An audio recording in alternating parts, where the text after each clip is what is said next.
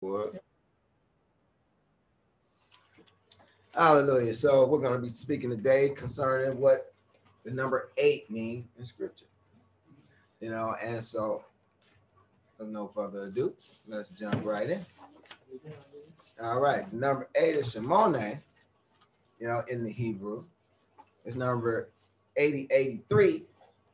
And it's from 8082 through the idea of plumpness.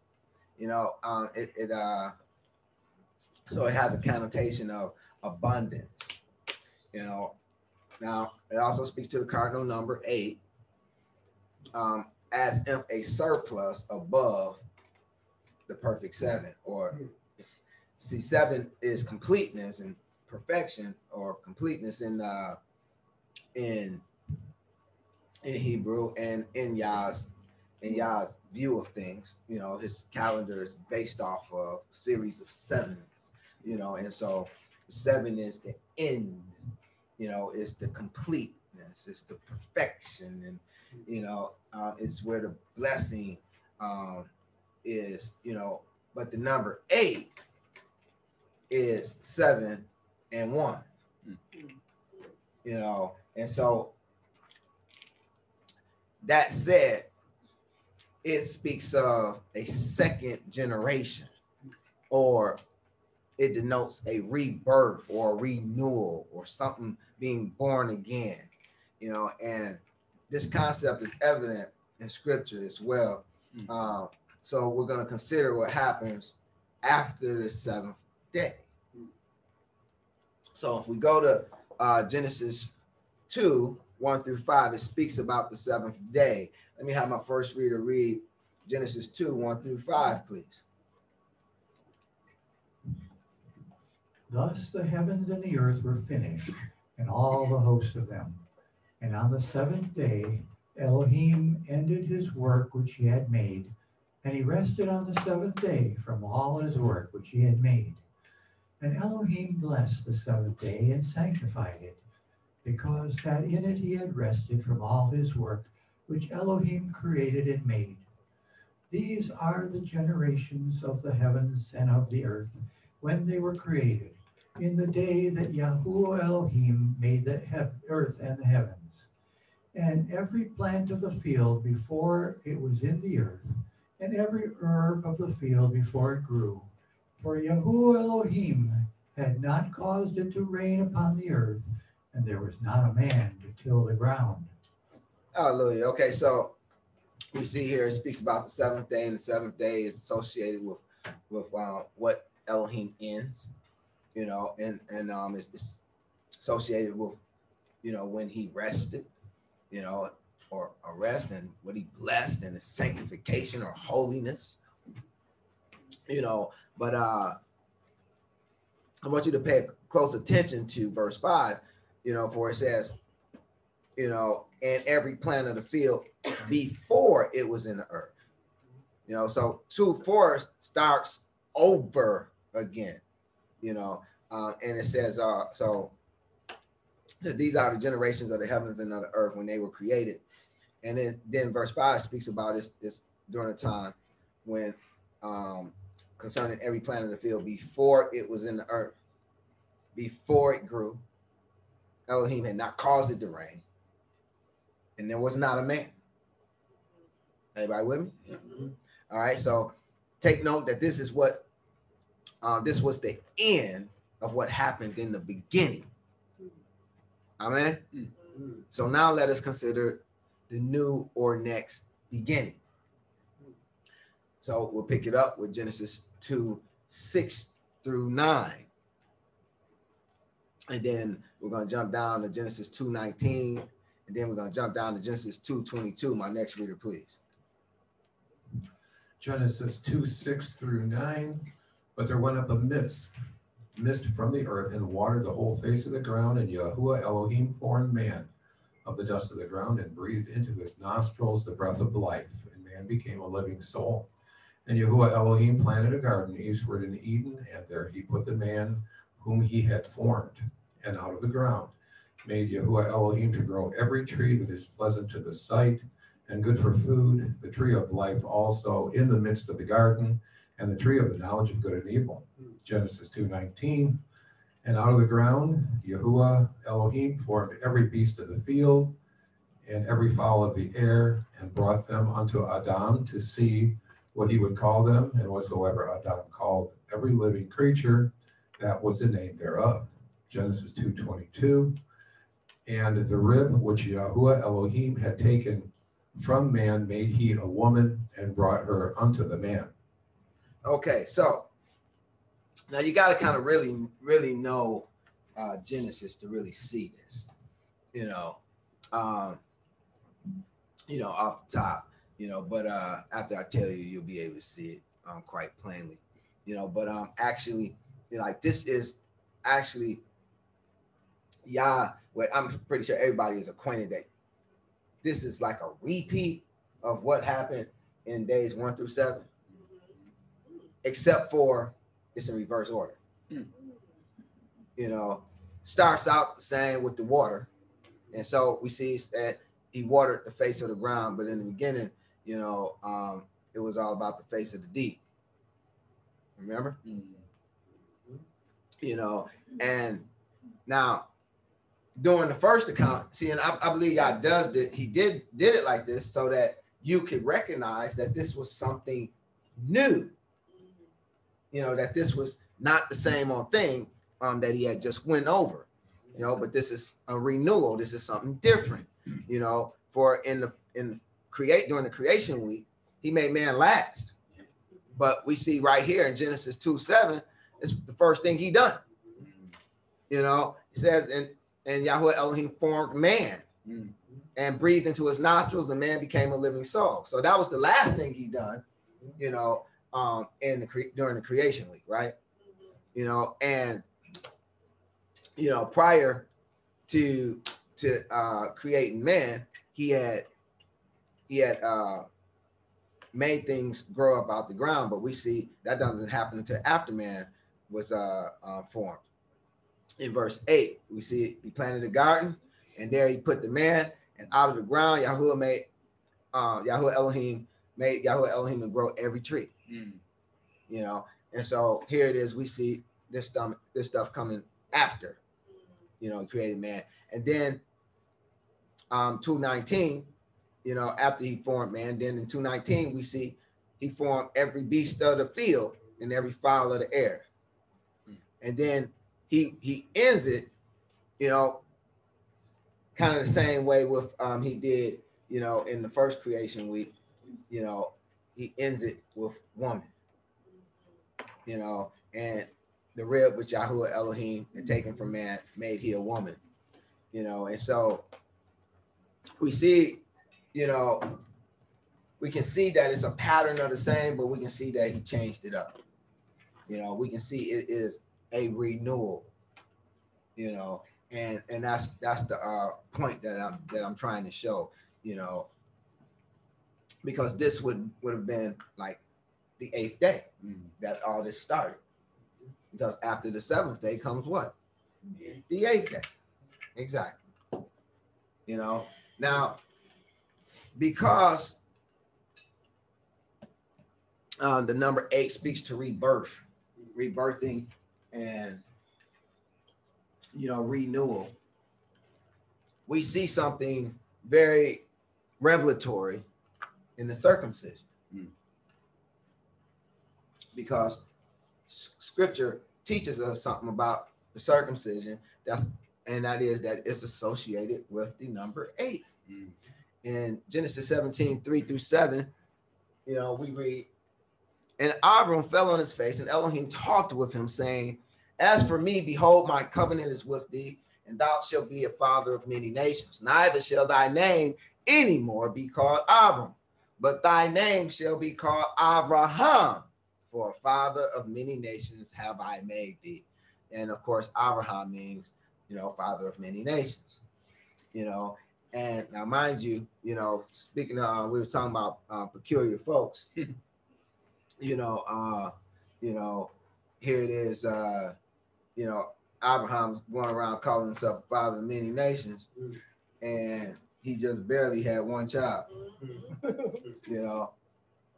Right, Selah. You know, verse 6. And I will make thee exceedingly fruitful. I will make nations of thee, and kings shall come out of thee. And I will establish my covenant between me and thee and thy seed after thee and their generations for an everlasting covenant, to be a Elohim unto thee and to thy seed after thee. You know, and then if we jump down to verse 10, it says, this is my covenant, which ye shall keep between me and you and thy seed after thee. Every man among you shall be circumcised, and ye shall circumcise the flesh of your foreskin, and it shall be a token of the covenant betwixt me and you. And he that is 8 days old shall be circumcised among you. Every man child in your generations, he that is born in a house or bought with money of any stranger, which is not of thy seed. And so here it is, we see the covenant is very much associated with the number 8, because after this day, you know, every male child that came from Abraham was to be circumcised on the 8th day. Amen. Amen. And so some of the things actually I want to point out, you know, with this passage is how it speaks to rebirth or renewal. You know, first of all, we see Abram getting a name change. See that? You know, now this means something, you know, because this name change is in conjunction with his covenant, which is in conjunction with circumcision, which is in conjunction with the 8th day. Now, I want you to pay close attention to what this covenant does. Can anybody tell me what the covenant does? Spiritual and physical. Either or. Physical circumcision. Cutting away. Nobody? Yeah. Don't look back here. Look at the text. It's in the text. He tells you. You don't have to guess. It's there. Between man. What you said, Alicia? He'll be your Elohim. Even though you're guessing, you are correct. No, that's correct. Yeah, but you had that look on your face like, Oh, you know, but that is correct. You know, you see right in verse 7, he says, I will establish my covenant between me and thee and thy seed, you know, as an everlasting covenant. Why? To be a Elohim unto thee and to thy seed. So the whole point of entering into this covenant with Yah is so that he will be your Elohim. He's not just going to be anybody and everybody Elohim. Amen. Right. But he's not going to be your Elohim if you're not circumcised. Amen. Amen. You know, and this is very important, you know, to understand, because it still goes for today, because it's an everlasting covenant and Yah doesn't change. Amen. Amen. You know, so he says he needs you to be circumcised if you want him to be your Elohim. Amen. What are you circumcising? The flesh of your foreskin. You know, so from Abram receiving a new identity or characterization, you know, this is what the name involves. It involves, it speaks to a new identity or a new characterization. So, you know, you get a name change, you get a character change. Amen. Because names mean things, you know, and it speaks to the character, authority, and reputation of a thing. So you get a name change, you get a characterization change. You know, you get a change in authority. You get a change in reputation, because your reputation is going to be based upon your character. Amen. You know, now it says, you know, you have from Abram receiving a new identity or characterization and a new covenant or circumcision, you know, along with the command to circumcise every newborn on the 8th day, the date of rebirthing or renewal. You know, it paints a vivid picture of a new birth or being born again emerging. You know, so if we look, you know, if we look back at Abram, we can see here a spiritual picture being painted of him being born again. You know, he's been fathered from above. He's been born again. He's being going from Abram and being born into Abraham. You know, and Abraham, you know, brings on a whole new characterization because he's not just, you know, a father of a nation, but he's a father of many nations now. You know, yeah, you know, you don't see it yet, but it happens. It's in the story. Read it. You know, and this happens because of the covenant that was established with Abraham, you know, whereby Elohim became, or Yahuwah became his Elohim. Amen. You know, so when one is truly fathered from above, from, you know, or born again, something has got to change. You cannot be fathered from above. You cannot be born again and nothing changes. Something has got to change, and that something has to start anew. And that something is one's life. So in order for you to be fathered from above, born again, then your life must change. It must start anew. But in what aspect? For we see no sign of death concerning Abram. You know, Yah's covenant of circumcision being received at the time of Abram's name or identity change teaches us that the true rebirthing of an individual should entail a change of identity or character. So you don't have to die per se, but your character must change. You know, in addition, you know, to a removal of the fleshly covering from one's loins or from one's mind.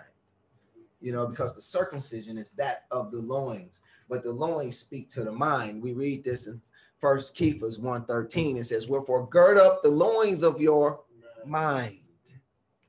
Be sober and hope to the end for the grace that is to be brought unto you at the revelation of Yahushua Mashiach.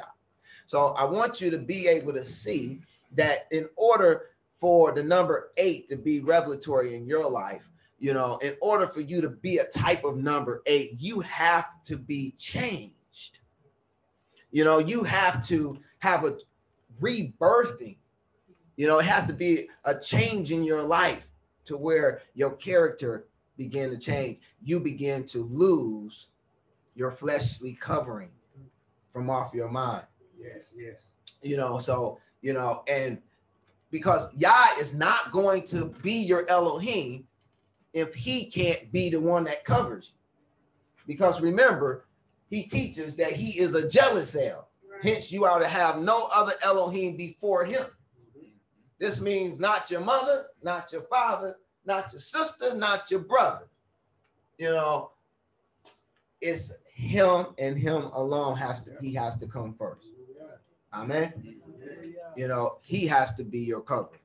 You know, and so this is what the circumcision is a picture of. It's a picture of removing all the mental coverings of your flesh, or fleshly coverings, if you would. You know, whether it's your employer, your employment, you know, whatever it is you trust in, you know, that's a type of covering for you. You know, and what Yah is saying, it has to be him. He's saying it has to be him. He has to be your ultimate covering. You have to trust in him.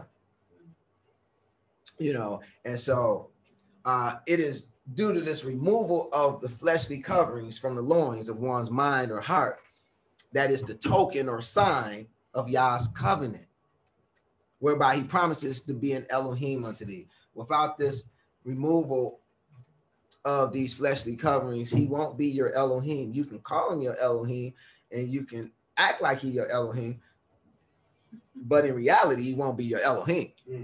And we know this is true because you later read that the circumcision is in reference to the heart. Right. It wasn't just about flesh. Right. You know, in Deuteronomy 16, you know, and a lot of people don't even know this is here, but in Deuteronomy 16, it says, circumcise therefore the foreskin of your heart and be no more stiff-necked. See, this is what it means to be circumcised. It means to have Yah as your true covering, you know, and it means to adhere to the things that he says, you know, and not trust in your own understanding or not trust in some other Elohim or some other judge or ruler. Say lie. Yeah.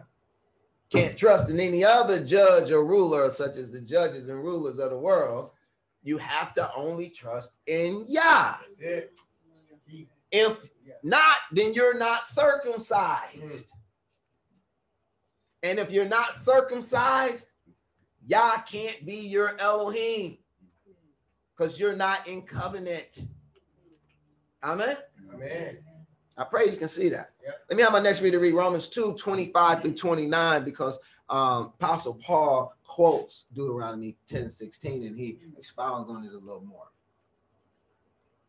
For circumcision verily profiteth, if thou keep the law. But if thou be a breaker of the law, thy circumcision is made uncircumcision. Therefore, if the uncircumcision keep the righteousness of the law, shall not this uncircumcision be counted for circumcision? And shall not uncircumcision,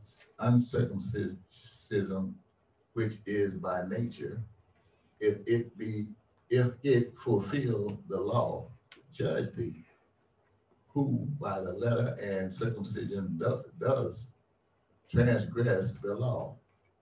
For he is not a Jew, which is one outwardly, neither is that circumcision, which is outward in the flesh.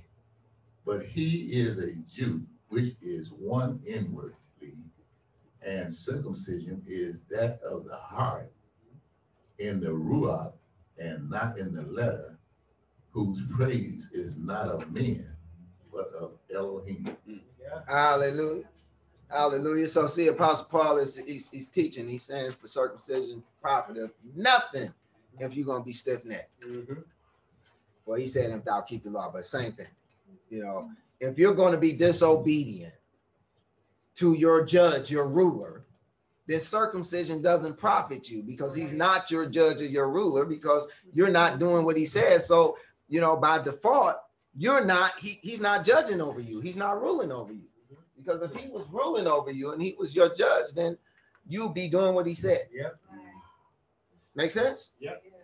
You know, and he goes on to speak about the Gentiles. He says, therefore, if the uncircumcision keep the righteousness of Torah, shall not his uncircumcision be counted for circumcision?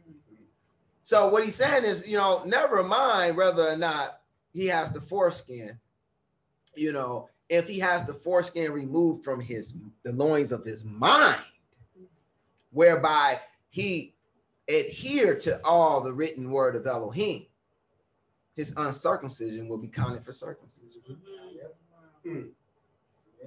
You know, and he says, shall not uncircumcision, which is by nature, if it fulfill the law, judge thee, who by the letter and circumcision does transgress Torah. You know, and he goes on to speak about how Yahudim is one inwardly. Yahudim, confessor of Yah. If you truly confess Yah as your Elohim, you know, then, you know, that has to take place inwardly. That means you have to adhere to him inwardly as well as outwardly, you know, and a true Yahudim confesses Yah through and through. And the circumcision is that of the heart. It cuts away any and everything that tries to cover you outside of Yah. Amen. Amen. You know, and in case anyone's wondering, this is how one is born of the water. Selah. So we spoke about the circumcision of the heart, you know, and the number 8 being 7 and 1, you know. So I want you to think about it, you know, in this sense, you know. Here it is, you know, you just, you know, you're born into this world and you're living in the flesh, you know, and then one day you hear of Yah and you accept him and you want to enter into covenant with him, you know, and when you do so, he adds himself to you. So the 7 speaks to your fleshly life, up until a point, and then Yah covenants with you. You become one with him, and so you become 7 and 1 or 8.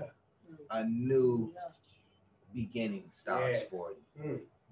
You become born again. There's a new birth that takes place.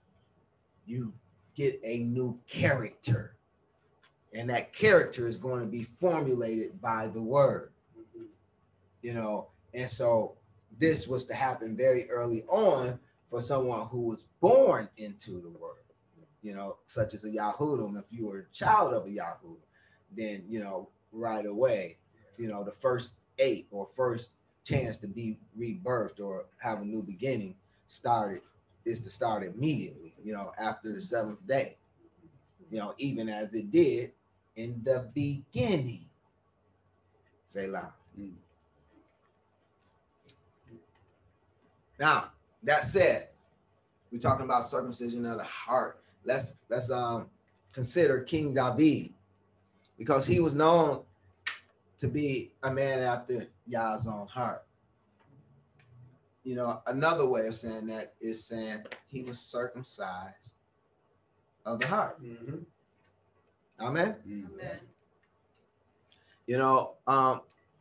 And if this is the case, we're going to find the number 8 in his story, and surely we do. Let me have my next reader read 1 Samuel 17, 12 through 14, please.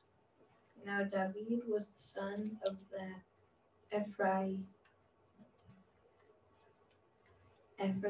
of Bethlehem,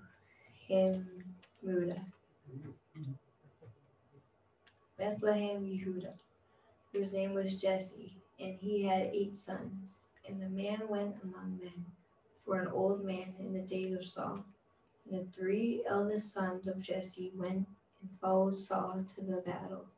And the names of his 3 sons that went to the battle of Eliab, the firstborn, and the next unto him Abinadab, and the third Shema.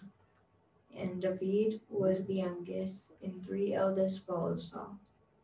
Hallelujah. Okay, so here it is. We see that David was the youngest of 8. So that means he was the 8th son. Amen. So he's the number 8. And again, we see the number 8 speaking to new birth or new beginnings. And at least new birth or new beginnings in Yah choosing Yah choosing David, the 8th youngest son of Jesse, whose name translates to I am. How you like that? David, the son of I am. Man, the word is just good like that.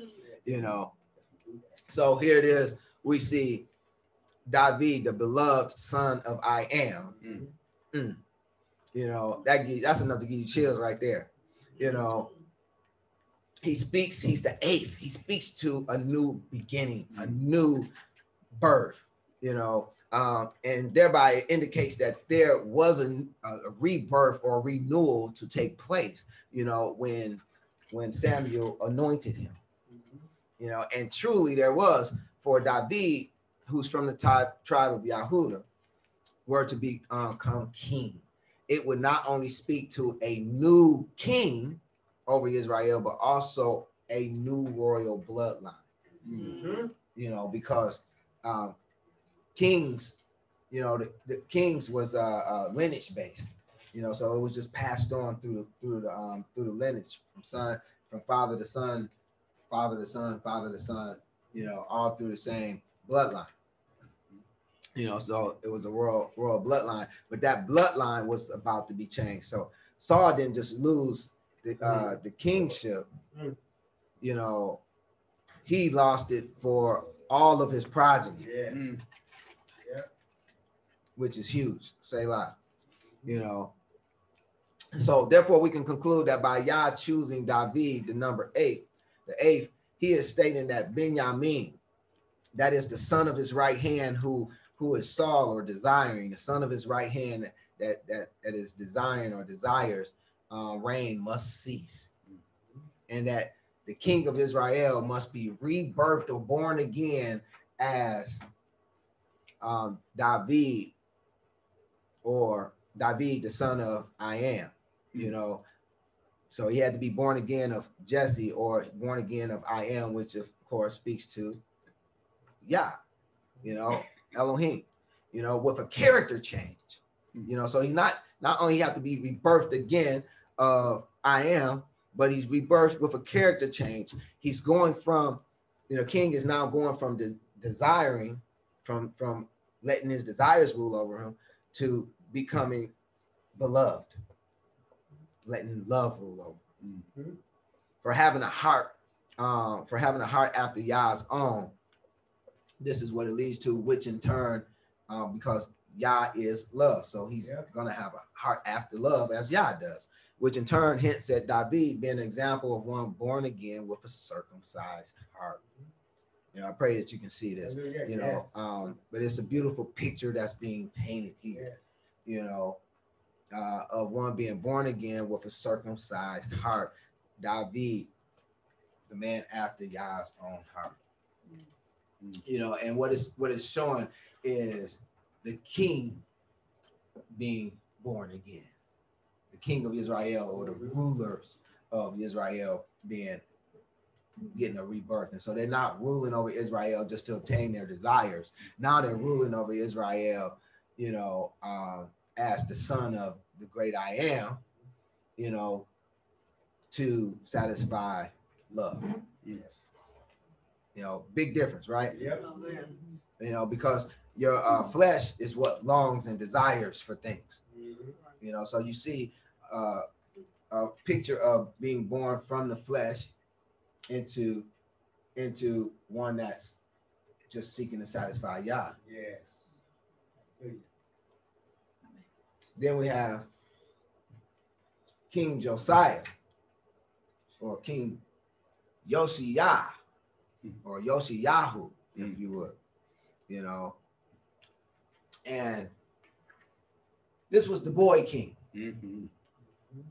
You know, he began to reign at 8 years old. You know, yeah, he began to reign at 8 years old, you know, and so his reign is undoubtedly and always stamped with the number 8. You know, so we can expect to see a renewal or rebirthing, you know, aspect in his story as well. And surely we do.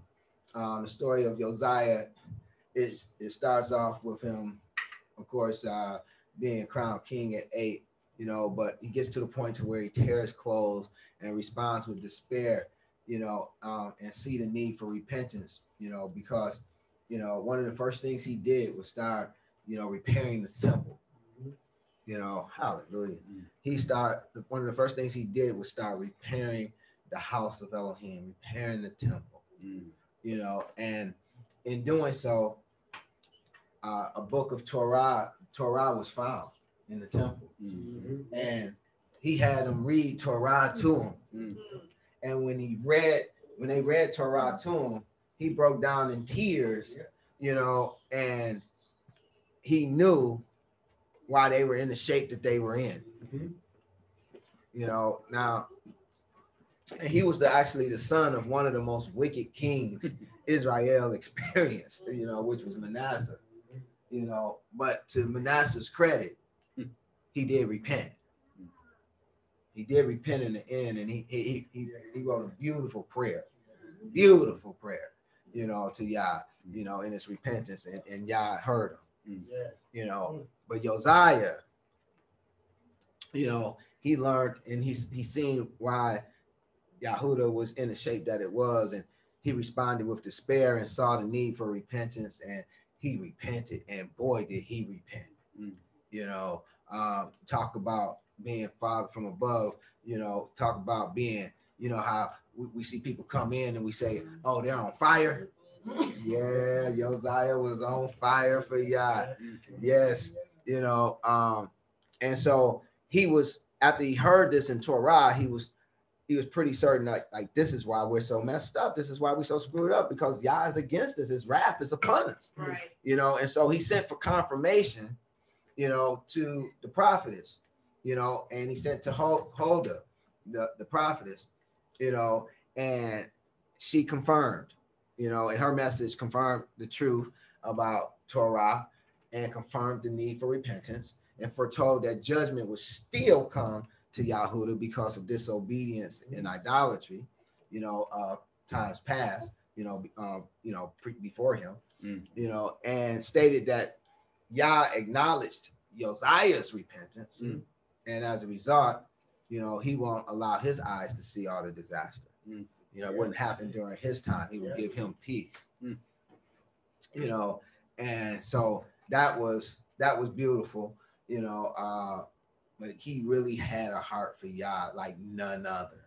You know, so much so we find these words recorded concerning him in 2 Kings 23:21-25. My next reader, please. And the king commanded all the people, saying, keep the Passover unto Yahuwah your Elohim, as it is written in the book of this covenant. Surely there was not holden such a Passover from the days of the judges that judged Israel, nor in all the days of the kings of Israel, nor of the kings of Yehudah. But in the 18th year of King Josiah, wherein this Passover was holden to Yahuwah in Jerusalem. Moreover, the workers with familiar spirits and the wizards and the images and the idols and all the abominations that were spied in the land of Yehudah and in Jerusalem did Josiah put away, that he might perform the words of the law which were written in the book that Hilkiah the priest found in the house of Yehudah or Yahuwah. And like unto him was there no king before him that turned to Yahuwah with all his heart and with all his soul and with all his might, according to all the law of Moshe. Neither after him arose there any like him. Hallelujah. You know, so, you know, he really pulled out all the stops. You know, this statement set Josiah apart, you know, that we might know what it takes to attain the rebirth of the word of Elohim. You know, and that is, you have to do so. You have to turn to Yah with all your heart, with all your soul, and with all your might. You know, and this is what he did. And he did, you know, he did obtain a rebirthing of the word of Elohim. Yet he didn't attain the rebirth of the Ruach. And we, you know, this is not too hard to figure out, because we read later, it says in 1 Kings 23:26-27, notwithstanding, Yahuwah turned not from the fierceness of his great wrath, wherewith his anger was kindled against Yahudah because of all the provocations that Manasseh had provoked him withal. And Yahuwah said, I will remove Yahudah also out of my sight, as I have removed Israel, and cast off this city Jerusalem, which I have chosen, and the house of which I said my name shall be there. And then if we go to 2 Chronicles 35:20-23, it really puts the icing on the cake. It says, you know, after all this, you know, because Josiah done a lot of great stuff, you know, so it even emphasizes that after all this, when Josiah had prepared the temple, Necho, king of Mitzrayim, came up to fight against Carchemish by Euphrates, and Josiah went out against him. And he sent ambassadors to him, saying, what have I to do with thee, thou king of Yahudah? I come not against thee this day, but against the house wherewith I have war. For Elohim commanded me to make haste, forbear thee from meddling with Elohim, who is with me, that he destroy thee not. Nevertheless, Josiah would not turn his face from him, but disguised himself that he might fight with him, and hearken not unto the words of Necho from the mouth of Elohim. And came to fight in the valley of Megiddo. And the archer shot at King Josiah, or Josiah, And the king said to his servants, "Have me away, for I am sore wounded." Mm. And he would die from this wound. You know, and so, yeah, he was birthed from the word, but not from the Ruach. Mm. You know, and I want you to consider Mark 12:28 through 34, because it actually quotes, you know, it's a quotes that passage as well as Deuteronomy 6:5. You know, let me have my next reader read Mark 12:28 through 34. And one of the scribes came.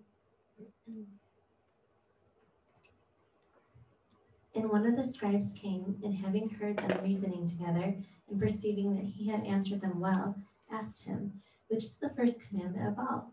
And Yahushua answered him, "The first of all the commandments is, Hear, O Israel, Yahuwah our Elohim is one Adonai. And thou shalt love Yahuwah thy Elohim with all thy heart, and with all thy soul, and with all thy mind, and with all thy strength. This is the first commandment. And the second is like, namely this, Thou shalt love thy neighbor as thyself. There is none other commandment greater than these." And the scribe said unto him, "Well, master, thou hast said the truth, for there is one Elohim, and there is none other but he. And to love him with all the heart, and with all the understanding, and with all the soul, and with all the strength, and to love his neighbor as himself, is more than all whole burnt offerings and sacrifices." And when Yahushua saw that he answered discreetly, he said unto him, "Thou art not far from the kingdom of Elohim." And no man after that durst ask him any question. Hallelujah. Okay, so you know, for one, you know, you want to recognize that Yahshua is dropping major hint right here. You know, saying, you know, hey, you get this far, you'll be pretty close to the kingdom of Elohim. You know, the only thing that he needed to do was accept him as his Adonai and Savior, and he would have been good. Yeah. You know, but one of the things that I wanted to point out, you know, here with Josiah, you know, is the fact that he did not do the second greatest command. He only did the first. You know, and that is, he loved Yahuwah with all his heart and with all his soul and with all his mind and with all his strength. But what he didn't do is love his neighbor as himself. Yeah. And this is why we see him, you know, going against the word of Elohim to fight against the king of Mitzrayim. Yeah. Even though, and I meant to put the passage up here, but I guess I forgot. But, you know, and the passage that I wanted to put up there is in Torah. It tells us, don't hate Mitzrayim. Don't hate the Mitzrayim, because you were once slaves in their land. You know, you had to dwell in their land. So it tells you don't hate them. You know, also it tells you don't hate Edom, because he's your brother. Yeah. You know, so.